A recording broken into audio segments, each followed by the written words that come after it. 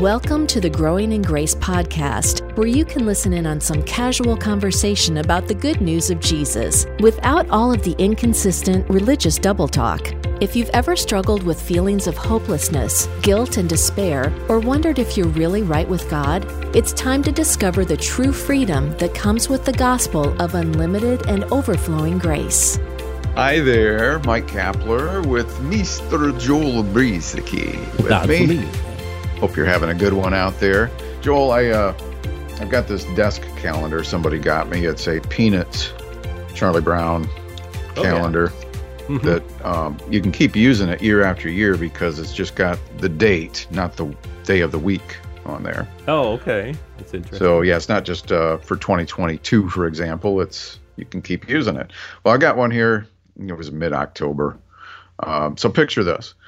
You got Linus, Charlie Brown, and Lucy all kind of sitting down, leaning on the trunk of a tree. And Snoopy over there off to the side, leaning on a rock. And Linus says, if Jesus had owned a dog, what kind do you suppose it would have been? Charlie Brown, I don't know. Maybe a border collie.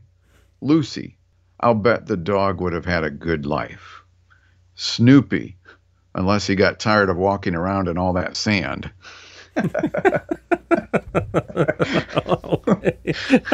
That's a good one. I'm a big Snoopy fan. I mean, I think he makes the strip. But yeah, me too. We just what did we do? And we subscribed to some. I forget which streaming service, but they have a new 3D Peanuts. And I haven't watched it yet, but my wife is intrigued by it because she's a big Peanuts fan, and so am I. So I'm sure we'll watch that sometime. See what that's all about. See if it seemed like it was the same episodes that were, the 2D episodes that are redone. From a snippet we saw, it seemed, oh yeah, I remember this, but maybe with some extra added effects and all that.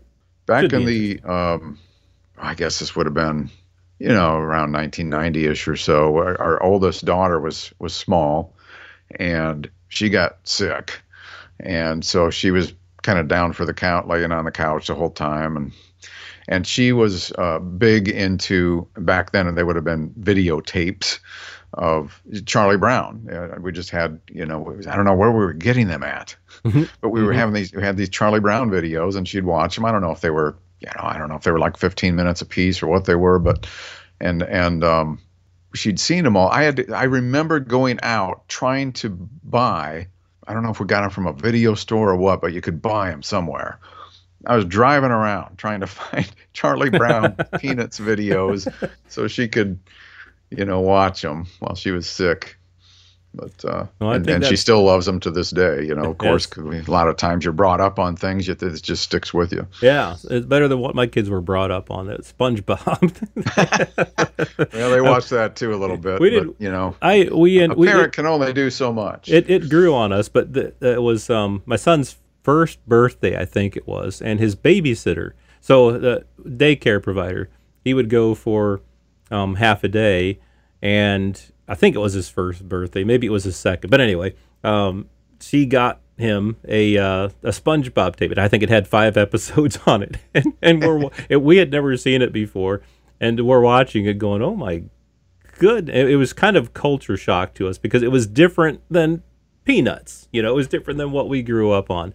And like I said, eventually it grew up on us. And we'd laugh and laugh and laugh watching it. But at the time, it was like, okay, it's a little different. But anyway. It all changes. Our granddaughter, I think somebody tried to introduce her to SpongeBob, and she just didn't want any part of it. SpongeBob weirded her out, so she's into something else. Yeah, so I think my son at his 16th birthday, maybe 18th, I can't remember which one it was, he and some friends and my daughter, they got together and they watched this SpongeBob tape that he had gotten, and so they reminisced and remembered all the episodes throughout the years that they had seen. Anyway, yeah. So, yeah. Speaking of things that are new and different, I know. Besides, Peanuts is kind of old covenant. Is that what you're saying? I think that sounds like blasphemy. And I was going to say, but in a different way. Because look at it this way: Peanuts they'll make us a fisher of men. I mean, Paul said some planter and some water. Fisher. Anyway, peanuts jokes. Okie dokie. Yes, Fisher peanuts. New covenant. New covenant. God is good, and he knew that the people would fail. And so from eternity, I believe, he had planned this, or at least before the foundation of the world. He had planned what he was going to do. He knew that when he gave this old covenant specifically to a group of people, he knew that they would fail. And he planned this sacrifice of Jesus that would come, the blood of Jesus that would be shed for many for the remission of sins. That was planned before the foundation of the world. And God did this, again, knowing that when he gave this first covenant, 1,500 years before Christ, the people would agree to it. They would say, we'll do this. This will be righteousness to us. He knew that not so much. You know, they might have all these good plans to follow through with all these 613 commandments and ordinances and regulations that will go along with it. But it's going to fail because the people will fail. I will find fault with them. That's what Hebrews says. God found fault with the people. So this new covenant was needed. And so the question is this new covenant going to be only for the people of Israel based upon the wording of something that is said in Hebrews, quoting from the Old Covenant? God will make a new covenant with the house of Israel and with the house of Judah. So we talked about that last time, and we brought up some words of Jesus, some words of Paul that show that the Gentiles have been brought into this thing. Because there are some people who will say that the new covenant is only for Israel, and that they have a separate gospel. There's a gospel for Israel, and there's a separate gospel for the Gentiles. Paul was sent to preach the gospel of the uncircumcision, which is the Gentiles, and Peter and the others were sent to preach the gospel of the circumcision. You know, so they believe that because of the wording, and basically in the King James Version, that there are two different gospels. But there really is only one gospel, and it's for both Jews and for Gentiles. Ephesians 2 really brings this out. Paul talks about in verse 11, remember that you, once Gentiles in the flesh, who are called uncircumcision by what is called the circumcision made in the flesh by hands, because in Israel, under that old covenant, circumcision was required, and so the Jews came to be known as the circumcision, and they called the Gentiles the uncircumcision. It was kind of a not so nice term. We're the ones that have this great covenant with God, and they were kind of high and mighty about it and looked down upon Gentiles. Gentiles were called dogs and not worthy, and all kinds of things. So Paul says, at that time you were without Christ, being aliens from the commonwealth of Israel. The commonwealth, the citizenship, everything that had to do with Israel, you were aliens from that, and strangers from the covenants of promise. All of these things that God had promised, the Gentiles were aliens and strangers from that, having no hope and without God in the world. Can you imagine being a Gentile back then? This you can live your life, but it's going to be without God. You have no hope. You're without God in the world. But now, Paul says, in Christ Jesus, you who once were far off, again, the Gentiles, have been brought near by the blood of Christ. Well, what happened through the blood of Christ? Jesus said, this blood is the new covenant. Again, I quoted from Matthew 26 last week. Let's do Mark 14. And he said to them, this is my blood of the new covenant. So the blood of Jesus is the new covenant. And Paul says, you Gentiles, you were once far off, but you've been brought near by the blood of Christ. And it gets even better, and then I'll bring you back into this, for he himself is our peace, who has made both one. Both who? Both, what do you mean both? Both Jew and Gentile, both the uncircumcision and the circumcision. He has made both one.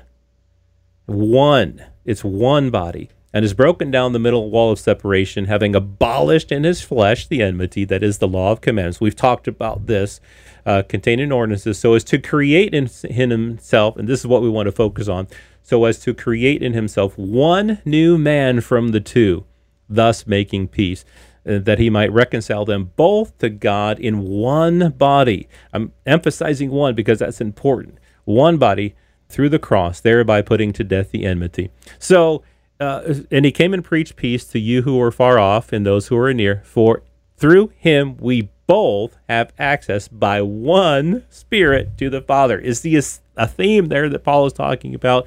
Jew and Gentile in Christ have become one. There's not a gospel for the Jews and a gospel for the Gentiles. There's not a covenant for the Jews and something else for the Gentiles. In Christ, it's one gospel, one body, one baptism. Paul says, baptized into Christ, not a water baptism, but it's all one. Both have been made one. It's hard to top what you just said there. I mean, that explains so much. It reveals so much information about the old way, the Jewish people under that first covenant, the rest of the world, over 99% of the world, who had no covenant and no hope. They had no covenant. Kind of like what we talked about last week. There was going to be a new covenant established with the house of Israel, but it wouldn't just be exclusive to the house of Israel like the first covenant.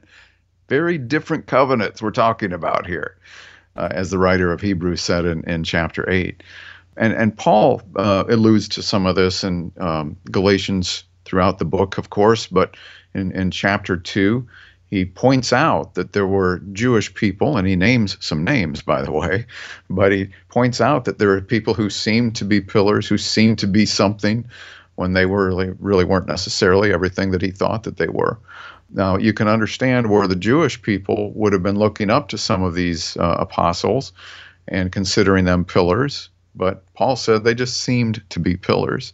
And they were reaching out to Paul saying, okay, we've agreed that you can go out and preach this thing to the Gentiles. You do that, and we'll stay here and minister to the Jews. So there was this, and some people thought this was all a good thing.